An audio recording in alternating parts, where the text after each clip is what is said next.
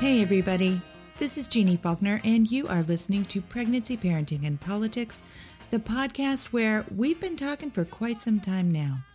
We have talked about all kinds of topics from exercise to anxiety, prenatal care to presidential elections, physical therapy to potty training, and a whole lot more. We've spoken to women and men from all over the U.S. and around the world about how their lives are connected to pregnancy, parenting, and politics. We've been talking for a current total of 227 episodes. That's 5 years worth of conversations about the big and little topics that make our lives work as women, parents, and families. It's been a lot to talk about, right? I am taking this little trip down memory lane right now because Pregnancy, Parenting, and Politics is going on a hiatus. It's time for a break so we can freshen up the conversation.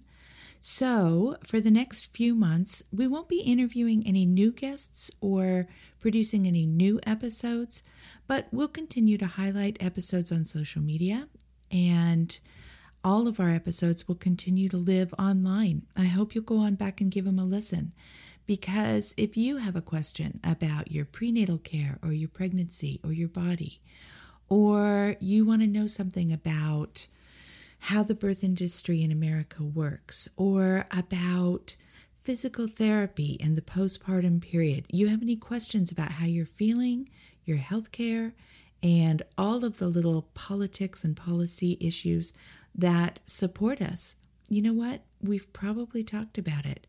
So go on back and take a look at the archives and let me know if you have any questions. Thank you for joining the conversation, for sharing pregnancy parenting with your friends and family, and for allowing me to be your host in this good long 5-year conversation. Together, we're changing the way we talk about pregnancy, parenting, and politics, and we're helping families realize they have choices and decision-making power in all these things. So I thought, since we're going to take a break on these topics for a little bit, I thought it would be good to make our last episode for a while focus on our key topics of pregnancy, parenting, and politics.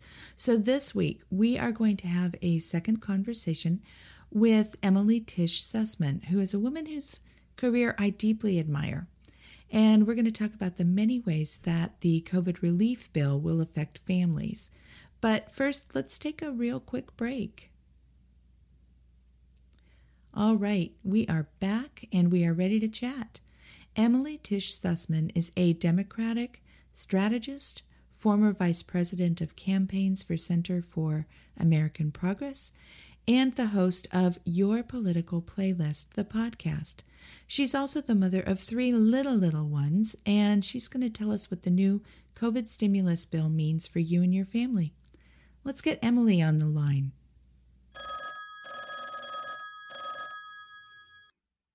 Hi, Emily. It's Jeannie. Jeannie, so good to talk to you again. I know. It's been a little while. I've heard you. I've listened to your voice on your podcast, but you and I haven't talked in well over a year.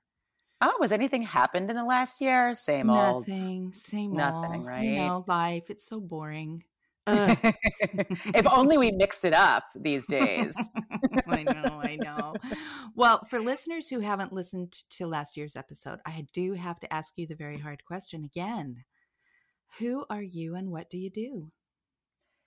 I'm Emily Tish Sussman. I'm a political strategist and a podcast host. And currently, I'm a mom of 3 who's hiding in her closet from them. Okay, but now I have to ask so many questions. First of all, is the closet outfitted to be your studio? Yes, but it is also a closet. Like, it is my closet. Yeah. But we've put up, yes, I actually have it on my Instagram page of my podcast that I recorded a full intro after episode with I record many things that way. I just kicked my kids out of this room right before this. Yeah. But they're always with me. But yes, I have a mic in there. It has a little spot in my closet. It is where I record. All right. Yeah, good. Yeah. I'm really lucky I'm not hiding in the closet, that I've got a little studio, an actual little room. It's so cool. It's a good thing. Oh, that feels life-changing. But you're in New York, aren't you? Yeah, we've moved out of the city for the year. Our kids are, we have 3 kids now under 4.5, but last year we had a 3-week-old baby and 3 kids under 3.5. And so we left the city and enrolled our kids in a preschool in the suburbs. So it's a pretty unusual year, pretty weird year. We had just moved to New York after living in DC for 10 years. So it's been a year of a lot of transitions. I mean, for everyone in different ways. Well, when we talked last year, we were deep in election season and we hadn't even seen COVID on the horizon yet. And since then, we've elected a new administration, a new Congress, and you've shifted gears a bit. Your podcast, it used to be your primary playlist, right? And now it's your political playlist? Your political playlist. We've had some rebrands. Yeah. You know, the idea when I created the podcast, the idea was that it feels like a lifetime ago in terms of mindset, but we were going into the Donald Trump reelection campaign and trying to sort out who would be the best Democratic candidate against Trump with such a crowded field. Yeah. And so it felt like all the conversations that I was having with friends, with myself, when we kind of based our just thinking about who would be electable based on the last article that we read. Mm-hmm. And policy didn't really have a strong play in our decision-making around who would be the Democratic nominee. So my presumption was that we just didn't have a context for understanding the policy proposals that candidates were coming forth with. And we didn't know how they were going to land. So if we were just able to access experts on a large scale and say, hey, I know that candidates have these different policy proposals, but what's realistic and what's the left proposal and what's the middle proposal and how do they compare to Trump, then we'd feel like we were better informed to go into the Democratic primary. Mm-hmm. So that's why it was called Your Primary Playlist, and that's where we started.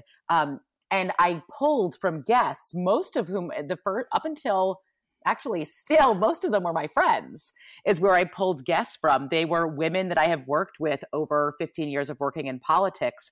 And I've been on TV as a political analyst for, at this point, about 9 years. And so I prepped for the shows the same way I prepped going on TV. If I was going to do a segment about tax policy, I was going to call my friend who's a tax expert and ask her to explain it to me and ask her to explain what are the pitfalls, what are the counter arguments, what are the politics around it. And so it was very important to me when creating the show that all of my experts be women. Yeah, I remember that. I love that.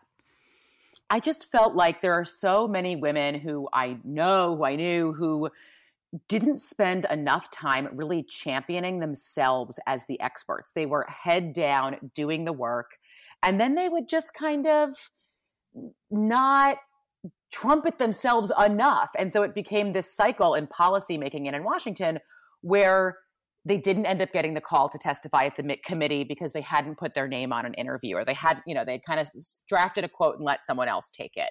And so I said, if I'm going to create a platform, it has to be for women. We've had 100% guests, women. Majority have been women of color we've had over about 60 guests right now. So, when we moved from the primary into the general election, we started looking state by state at swing states and saying, now that we understand the difference in policies, what are the intricacies about these states that are going to decide the election? And how do we contextualize what we know about what happens there politically, the demographics, the voting patterns? And now that we've moved into an actual new administration, we started by going back to all of our policy experts and saying, hey, you predicted, you told us what you wanted to see from a dream Democratic proposal from an administration. How are they matching up? How's it going? So we went back to all of our policy experts. We've had them all on to analyze healthcare policy, immigration policy. We have an interview right now on infrastructure and transportation, broadband, and we're expanding. So we've had new experts on to talk about the politics of fashion. We're talking about climate justice. We're talking about the food economy. And so just bringing all of these women experts into the conversation and making sure that we're getting it out there. And so we can all understand it. And interestingly, we've actually shortened our format because of COVID, that most people listened to my show when they were commuting. So a 30-minute show was the exact right amount of time.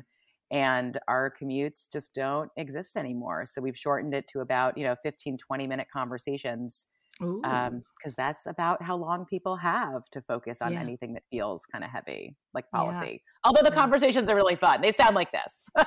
Yeah. They're interesting. They're really interesting. And, so many of my listeners are still new to the idea that politics directly impacts them and their families. They've gone along their entire lives being autonomous people, working on their careers, working on their families, whatever. And all of a sudden they're pregnant or they're new mothers. And now they get it. Now they see that policy really impacts everything from the fact that they could only take a, 6-week maternity leave, if that, to how to pay for childcare, healthcare, economics, all of the issues that you just mentioned. And they're just opening their eyes to the fact that, that's what government is supposed to be for. Yes. Yeah, there's so many interesting entry points for people. And becoming a parent is a huge entry point for people into advocacy, which you may not necessarily assume just because it's so overwhelming and everything in your life has changed. Yeah. But it really is an interesting point for people to get involved. Sometimes for parents, it's because they suddenly feel responsible for their children entering the world. And so they want to have a world that feels like it will exist, in terms of climate, and it will feel equitable. There'll be opportunities for their kids. And so that's sometimes the entry point for parents, but sometimes it's even before that. And it's things like how long you have on paternity leave, if you are parental leave, if you have it at all. My mind goes to paternity leave because I feel so strongly about having equal maternity and paternity leave. As a policy matter, I think that women will continue to be held back in the workforce until there is a mandatory paternity leave. Absolutely. And if it's not mandatory, guys aren't going to take it. And so it's pointless. Yeah, exactly. And so the penalty will still be there for women. So I feel extremely strongly about it. My mind goes there immediately as a policy. Yeah, I agree with you. Yeah, that becomes the culture matters too, unless it's totally mandatory. Yeah, it does. Because otherwise guys think, well, if I take it, then the other people on my team are going to think that, I'm slacking off, or, Yeah, I was and it's on us too, to be the consumers and the clients and to be the managers of the power. And maybe it is attached to money, or maybe it is attached to a different kind of power, or managers in our own lives. But I was in a meeting with my accountant, and he was saying something about, this guy on the team is about to have a baby. He said, congratulations. And he said, but don't worry, he's not going to take the paternity leave. And I was like, you know what? Let's actually pause this conversation for a second. I would feel much more comfortable if he took the full leave. And I would not like him to be working during it. I know that you're trying to assure me as the client that he will be available, but I would actually prefer he be spending that time at home. So, there's moments that we can all kind of take. Yeah, absolutely. Small education moments.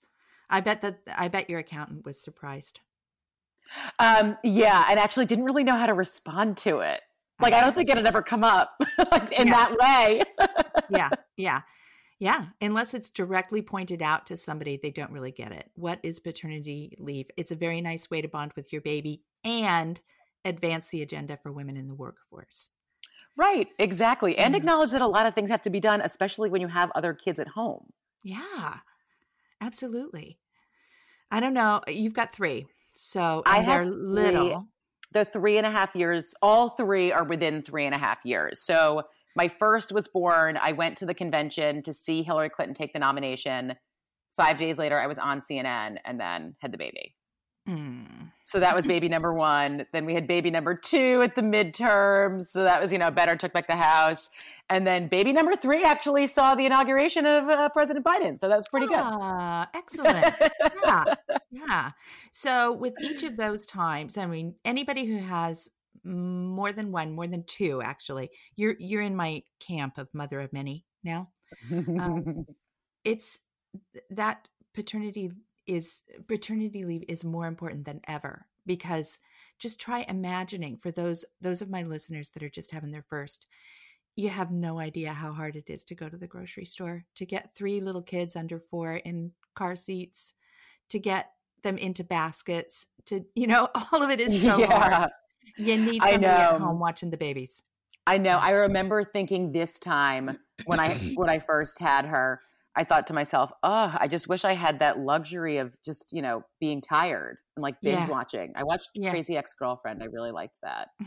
I was really into that. But I didn't have that this time because I had 2 other kids who were vying for my attention all the time. I mean, the timing for me was challenging. I had my 3rd baby in the middle of February. So New York locked down 3 weeks later. Yeah. And my milk totally dried up from stress and I couldn't breastfeed at all. Because it was just, just trying to figure out like, how are we going to do this? It's just something that we don't think about. And one of my friends gave me really good advice. She said, give yourself 24 hours to be sad about the fact that you're not going to breastfeed this baby anymore and then get over it. Yeah. And I was like, you know what? That's great advice. It is really good advice. There are all kinds of circumstances why women have to stop breastfeeding. And the babies are fine. Formula is a really good alternative. They're fine.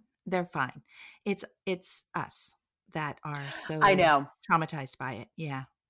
I know. I actually, in hindsight, I had trouble breastfeeding all 3 of them and had kind of powered through it. And I actually wish I didn't now. Like once I had to stop it, I had to give all 3 formula. I didn't make enough. I had to supplement with formula. But once I had to stop with the 3rd, when she was just not eating, I felt like, what was I thinking this entire time? I wish I had stopped earlier with the other 2 also. Yeah. Why do we have to? It didn't work for us, and we beat ourselves up about it. Yeah. I have such great smart friends. Another friend of mine said to me, she had sort of written a manuscript at one point, and she said that she feels like women, like in our society right now, women of a certain class, not income, but class, feel like unless they are really torturing themselves to take care of their kids, they feel like they're not good parents. And I thought that was a really interesting point. And I really identified with that I felt like even though I was having so much trouble and my kids were crying and my nipples were bleeding and all of that, I was like, yeah, but I'm a real mom. Yeah. Yeah. We need the scars to show it. Yeah. Yeah. We got to change that conversation, don't we? Yeah. I wish there were some better policy fixes for that because I like to live in policy, but that feels more cultural. I think that the policy should be mom comes first, baby comes next. And that is not the way that we handle anything in the pregnancy and parenting world. It's always about what's best for baby is most important. Well, of course we want what's best for baby, but what's best for mom trickles down to be best for baby, Yeah, that's such a good point. I mean, even when I was talking to the doctors remotely, obviously, when I was trying to, my milk was drying up and I was trying to figure out if I could really just stop because nothing was happening. Mm-hmm. My doctor, like my OB, was like, Emily, what are you thinking? Obviously, stop breastfeeding. This is a charade and this is ridiculous. Like, stop right away. And the pediatrician said, can you try a little longer? Yeah. Which, I guess it's their job, but. It's their job. Yeah. On the other hand, I don't want listeners to think that you should just go straight to bottle feeding if, because it's going to be too hard. It's not like that. The majority of women who breastfeed can breastfeed very well, but there are an awful lot of us that have reasons why we have to give it up, and it should be just fine. Fine. Right. Yeah. Right. Yeah. But it's exactly, people said to me, do what works for you. And I don't think I really understood that. Yeah. I don't really understood that my sanity was not one of the things that needed to work for me. Yeah. Like I thought it was okay to lose it. Yeah. It's not disposable. We need our sanity. Yeah. And it became more pronounced with the more kids that I had and the older they got. So they actually were, when my second was born, my first was only 18 months. So he wasn't really that with it. He just needed like a little bit of attention. But then all of a sudden he's 3.5. He needs a little more attention. He can really register what's going on. And 3-year-olds, 4-year-olds, they're trouble, man. They're trouble. Oh, he's not getting my attention. He is demanding it. He will just say the same thing over and over in my face. Yeah, I know. Well, I want to talk about, the hot topic right now, especially on your agenda, which is the COVID relief bill, the American Rescue Plan. And I was looking at the article that you wrote for Parents Magazine. Is that right? Yeah. Parents Magazine. And you mentioned in that before the bill passed, you were talking with women and moms in your group politics and activism about how families of all backgrounds are dealing with the pandemic. And I'm curious, what did you hear from them? And then I want to talk about what's in the bill. Look, everyone is struggling. Everyone's life is going to come out differently from this on the other end. Everyone's assumptions have been uprooted, whether it's where you live, what your family makeup looks like, what your job is, what your childcare looks like. Like all of our assumptions have been really kind of blown up. Yeah. Which is an opportunity. It's an opportunity for us to think about what is really important to us and how do we restructure our lives around it. Mm-hmm. The other day, I interviewed Reshma Sanjani, who wrote the Marshall Plan for Moms. And one of the things, and she has kids around the same age as me, young like mine. And what she said was, the way we worked before was that we saw our kids for maybe half an hour a day. And then we went to spending all day with them. And neither one is sustainable. And we don't want either one.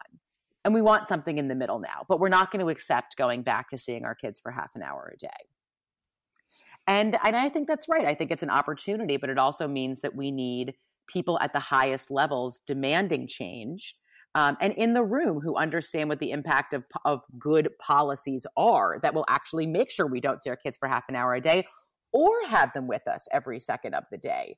Right. So, when I interviewed Biden's campaign manager, and she's deputy chief of staff in the White House, Jen O'Malley Dillon, that was kind of the crux of what I wanted to ask her, is that how are you thinking about policy? And are you really thinking about it in a way that's going to structure it for people, for parents, so that it's not just talking points and it's not just sound bites, but it's actually like getting stuff to happen for people? And one of the greatest things happened during my interview with her is that she has 3 kids. She's a 2-year-old and 8-year-old twins. And during our interview, I was asking, how does she explain her job to her kids? What questions do they ask her? And her twins walked in the room to settle some twin dispute, which felt extremely familiar to me. And I said to her, I was just asking you what your kids think. Can I ask them? And she was like, absolutely not. Get out of the room, you two. Like, let's get back. But if I needed a better example of the fact that someone's trying to someone really at the table is trying to figure it out, that made me feel slightly better about it. Well, the people at the table have entirely changed. It's women. Yeah. It's women who know. Yeah. It's not just men who have wives at home who are taking care of the childcare and the school pickup and the dentist appointments and all of the million details that we have to manage when we're raising our kids. It's women. They're managing the dentist appointment while they're, helping run the free world. It's moms, and it's moms with young kids. Yeah. Which is really interesting to me. I mean, a little bit shocking to me. Like, I can't believe it. Like, I don't know how they're doing it. And I kind of hate the stories, for cultural reasons. I kind of hate the stories that are like, how does she do it? But I'm also like, how does she do it? Like, I know. Like, but when we ask it, we want to know the nuts and bolts.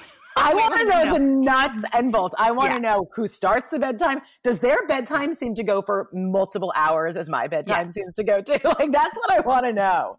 Yeah. And who's watching the kids while who's cooking dinner? And who's doing, all of the details. Yeah. Yes, exactly. Like, how old were they before you could kind of multitask when they were in the bath? Like, that's what I want to know. Right. Yeah. And I mean, the entire communications team at the White House are all moms with young kids. The White House deputy chief of staff, like The Economist, like it's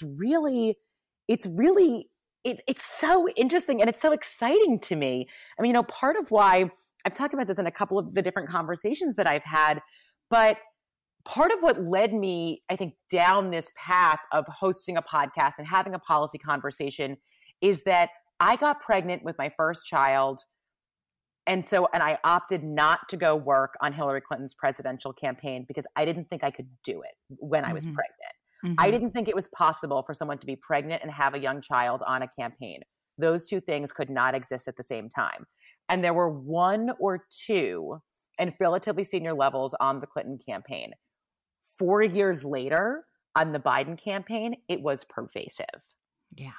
And that translated into the White House. And that is still shocking to me, to be honest. Yeah. But so that really shocking. impacts. Yeah, it is. because it's so advantageous. There are so many benefits that most people have no idea that is going to come from this in terms of addressing what normal people are dealing with in the world.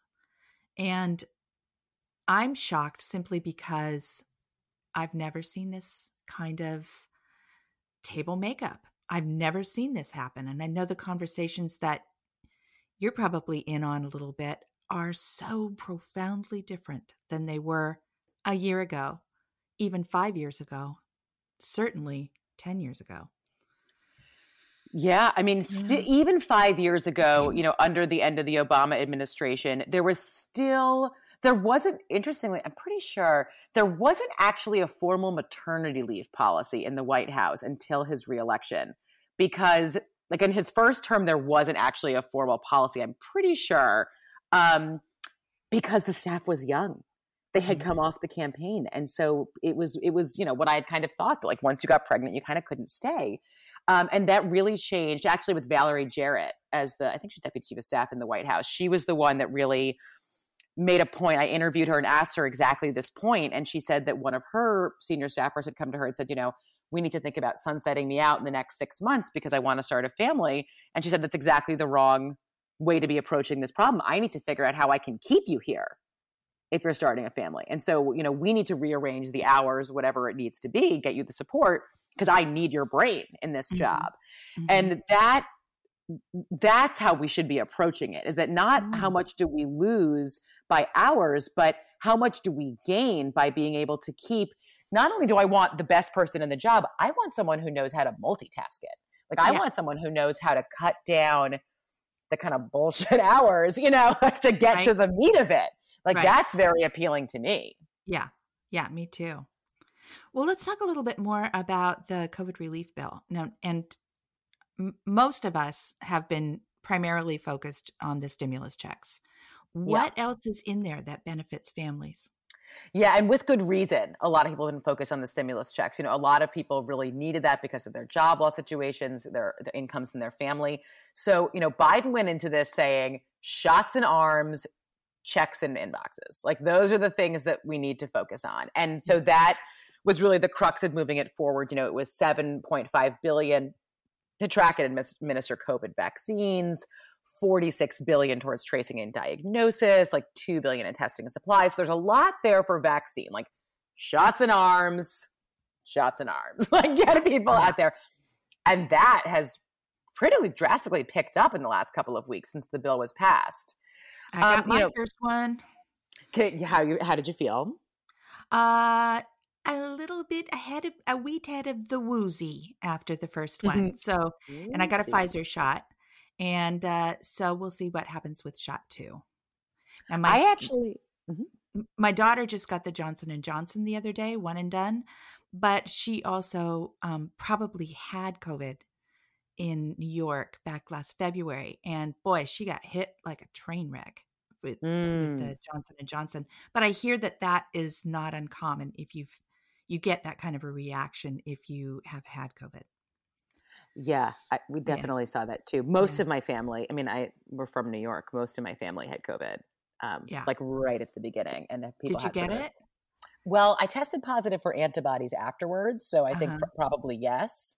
Yeah. But I never had symptoms. I also had just had a baby. So, I felt terrible. Like, so you feel like crap anyways. Who knows? Who can really say no? I got like fatigue, headache. Like, what could it possibly be? But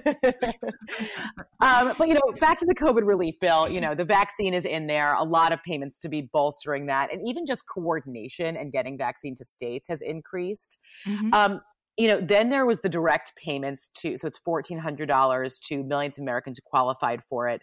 Then there's also like jobs and economy piece. Like there's a $7.25 billion for small business loan. That was the PPP, the Paycheck Protection Program. $25 billion towards new grant programs for restaurants through the Small Business Administration.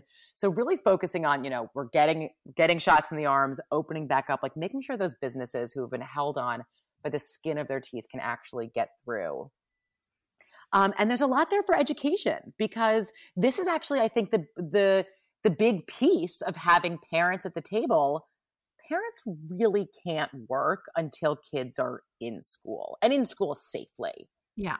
You know, a lot of teachers are also parents. Like, they need to be in school safely. And because there was no, you know, real national standards and support for it, like, it just really didn't happen across the country this year. So the COVID relief bill has $128 billion in grants to state education agencies. And it also had $15 billion in funds for childcare and development block grant programs. So many childcare centers have had to close. Yeah. Over the last year. Yeah. And the ones that are open have, you know, so there may not be something locally accessible to you now for childcare, or if it's there, the prices have shot up, so then it becomes financially inaccessible. So, and these are women-owned businesses. These are women of color-owned businesses. So getting money in there to the childcare and development centers to try to keep them open. And then there was also financial assistance. So, you know, extending the 300 weekly unemployment and expanding child tax credit of up to $3,600 per child. So that was a big one. That was something they were saying could be one of the biggest things to eradicate child poverty. And it's for a year. So I think that's going to end up being like the big question of if that stays. Yeah. Yeah. That's a lot to pack into it. That's a lot. Yeah, there was a lot in there, and they did it very quickly. They got it through. Yeah. So, you know, it's both through houses signed into law, and now it's out there. So the tone of your online conversations and podcasts have changed considerably with President Biden in office. And, you know, we were discussing earlier that it feels like the urgency to be an advocate, to have hard conversations, it's dialed down a bit. You know, we're all sort of relaxing, odd to say, but it's changed the way that people are thinking about, talking about, and approaching government, or at least a lot of people. And I'm wondering if you're seeing that too, and how your podcast conversations are changing. Yeah, I mean, I think most people are exhausted by the Trump era. It was exhausting. It was bludgeoning. It was bludgeoning. Yeah.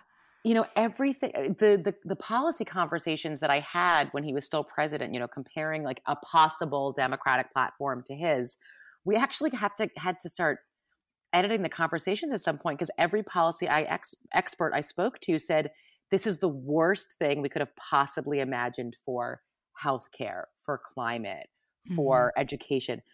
And I almost was worried about exhausting our audience who wanted policy conversations.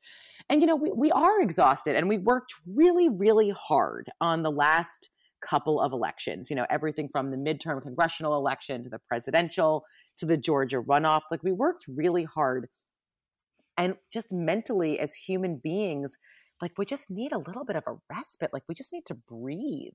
And it feels like, I think for a lot of people, it feels like the difference between what Biden is executing versus what like hard engagement would look like is not such a huge bridge.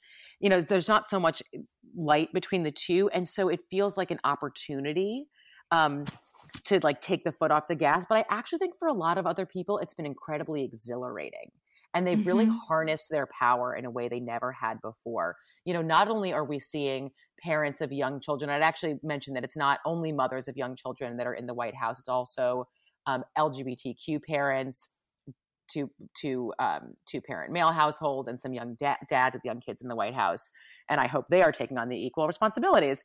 But, you know, it's not just in the White House, but they're running for office. Yeah. Parents of young children are running for office in ways they never have before. They're running for tax collector. They are running for local school board. They are engaging. They are managing campaigns of their friends. Like, people are engaging in ways they really never had before. And I feel like the big conversation that's coming up in terms of Washington policy right now is the large infrastructure bill that Biden wants to pass through and what counts as infrastructure. And what's turned out to be the most discussed piece of that is that Biden proposed, yes, roads, yes, bridges, yes, schools, yes, broadband, but he also proposed childcare infrastructure. Yeah. And to a lot of traditional political commentators, they pointed to that bill, and Republicans, I would say. I mean, also Republicans. They pointed to that bill and said, "You're joking. That's not infrastructure." And for the first time, people pointed back and said, "Yes, it is." Look at what happened in this year. Look what happened this year. If the pandemic didn't prove that childcare is infrastructure, then what do you need to see? Our economy unraveled without childcare. Yeah. And so that is actually gearing up, I think, to be the biggest debate in the infrastructure bill. And that's a place where I think, a lot of regular people who are struggling again to find a place, decide if they want to engage politically or not, but they did feel fired up and felt good about it, to start calling their members of Congress or writing emails to their members of Congress and saying, hey, look, I really care about childcare as being considered as part of infrastructure. And I hope that you're going to fight for it when it gets on the chopping block. It's definitely a very tangible and real thing for people to engage with that's happening right now. Yeah, I've heard a lot of people who are really excited about the opportunity to fight for something instead of defending against destruction. Yeah, it's like, okay, we can build now. We can heal a little bit and we can build what we really, really want. And it feels so gratifying to actually see something happen. Yeah. To feel like you're moving towards something, like the kind of society that we feel like we'll be able to thrive in, our kids will be able to thrive in and make progress in. It feels so good. Because before, when you were fighting against little wins, it just kind of stopped the bleeding. It didn't feel that gratifying. Right. And then something else would come down the pike, in the next news cycle that would start the hemorrhage all over again. The next tweet. Next tweet around the corner was exhausting. Yeah, absolutely. Yeah. So if you had your ultimate wish list, what do you hope will happen with this administration? Wow, that's such a good question. Sometimes I get so mired in the details. I'm like, well, childcare is infrastructure. I'll tell you my answer. And I want it to be that women start running the world. Yeah, I'm there with you. That's all I really want. Yeah, totally. I'm 100% there. Yeah. I'm 100% there. I mean, I feel like we need to, we'd started our conversation this way, but one of the things that I just feel so strongly about that is that unless we take this as an opportunity to really think about how do we have the kind of society we want to live in where we can work and raise our families, and unless we create policy incentives, we're going to lose this moment and we're going to go backwards. But we actually do have an opportunity to really be creatively rethinking about it. And that's everything from, how we attach our healthcare to our employment, and, how do we organize, how do we provide for our parents, because so many people are caring for their parents and their children at the same time. Like, it's all of that. How do we really rethink that? That's what I'm excited about. I am too. I think it's going to happen. And my first choice was I wanted Kamala Harris. And then when she dropped out, I wanted Elizabeth Warren. And then when she dropped out, I wanted whoever would win. And now I feel like, we've got a pretty nice ticket here. I think that probably we needed President Biden to be exactly who he is at this time. And with Kamala Harris right there, I am very optimistic about the future. Yeah. I agree with you. I will divulge a conversation that I have not divulged publicly before, but I'm some dirt here. Yeah. I am very close with Cory Booker. He officiated my wedding and lived with me for a period of time. I've known him for a long time. And so when he was thinking about running for president, we were talking about it. And I said, I have to be honest with you, I don't know who wants this job. Like, I don't think the presidency is going to, I think Trump broke the presidency. Mm-hmm. And I think that it is going to be so terrible for the person who is the president. I can't imagine actually wanting to do it. And as your friend, I don't want that for you. Like, I want you to be the president, but I don't want that for you. Mm-hmm. He clearly felt differently and thought it seemed okay. But it turns out like Biden's kind of that guy. Yeah, like he is. Yeah, his approval ratings among registered Democrats are higher and have been consistently higher than Trump's approval ratings and Republicans were his entire presidency. Yeah. So, Biden's just kind of not listening to everything, like not listening to the noise and barreling on through and, shots and arms and checks and inboxes.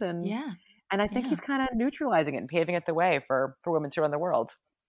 Yeah, great. And it's happening quickly. I'm so grateful. Yeah. Well, what else do you want listeners to know before we let you off the hook today? I feel like we're all going to come out of this year a little bit different than we went into it. And knowing that we do have the opportunity to be powerful in our communities and speaking up for what we really need to prioritize is something that we all have the capability of doing, and not just being exhausted. I'm exhausted too. Yeah. I'm sitting in my closet, but but to think about, I think we all have felt what our silver linings are this year, and knowing that there actually can be policies connected to that. So engaging with the policymakers who inspire us and who could actually get us the policies that can help us preserve these silver linings. I've connected with these unbelievable young parents, young mothers. The mayor of Scranton, Pennsylvania, Paige Cognetti, did my interview with her during her daughter's bedtime. She's 1 year old. The mayor of Phoenix, Kate Gallego, managed the beginning of the COVID outbreak from her home alone with her 3-year-old son when Phoenix was like the domestic epicenter. Yeah. Jennifer Carroll Foy is running for governor of Virginia right now. She's running to be the first Black woman elected governor in the country. And it would be from a southern state. And she has 4-year-old boy twins, and she's doing it. Like, the fact that these women are stepping and that they took this moment to lean into power and say, yes, I should be the one making the decisions, just leaves me feeling unbelievably inspired and excited for the future. Me too. Women, we get the job done. Exactly. Yeah. Well, normally we would close up shop here with our rapid fire roundup questions, but you get credit for having answered them last year when you were on. And we'll have our listeners go back and listen to that episode. And let's make sure that they can find the podcast. So the podcast is called Your Political Playlist. You can find it on Apple Podcasts, Spotify, Your Political Playlist, and on Instagram under the handle @YourPoliticalPlaylist, where not only are my conversations shorter now than they used to be, but they're live. I do them on Instagram live. So if you want to follow the Instagram account, you can join our conversations, and we take questions from the audience, and it's super fun. Oh, cool. That sounds great. Yeah. Yeah. Well, Emily, thank you for coming on the podcast and talking to us about it. I really, really appreciate your expertise and your knowledge, and the fact that you are in your closet with 3 kids, hopefully not killing each other out there. I haven't heard any blood-curdling screams or loud thuds. I have heard nothing. It's amazing. I think the kids are all right. I know. I think they're okay. Well, thank you for letting me come on to talk about both block grants and breastfeeding. That is a first for me in one conversation.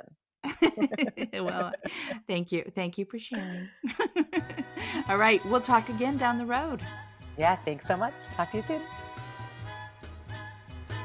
Mama said there'll be days like this. There'll be days like this. Mama said, Mama said, Mama said, Mama said there'll be days. Okay, that's it for a while, listeners. Thanks again for being part of this conversation. Thank you to Emily Tish Sussman for today's chat. Thanks also for picking up a copy of my book, Common Sense Pregnancy, wherever you buy your books. And though we're taking a break, you can still email me, Jean@JeanFaulkner, and find us over on Instagram and Facebook at Pregnancy, Parenting, and Politics. And of course, you can listen to us wherever you get your podcasts. Pregnancy, Parenting, and Politics is produced by Recluse Records. We'll talk again down the road. Bye, everybody.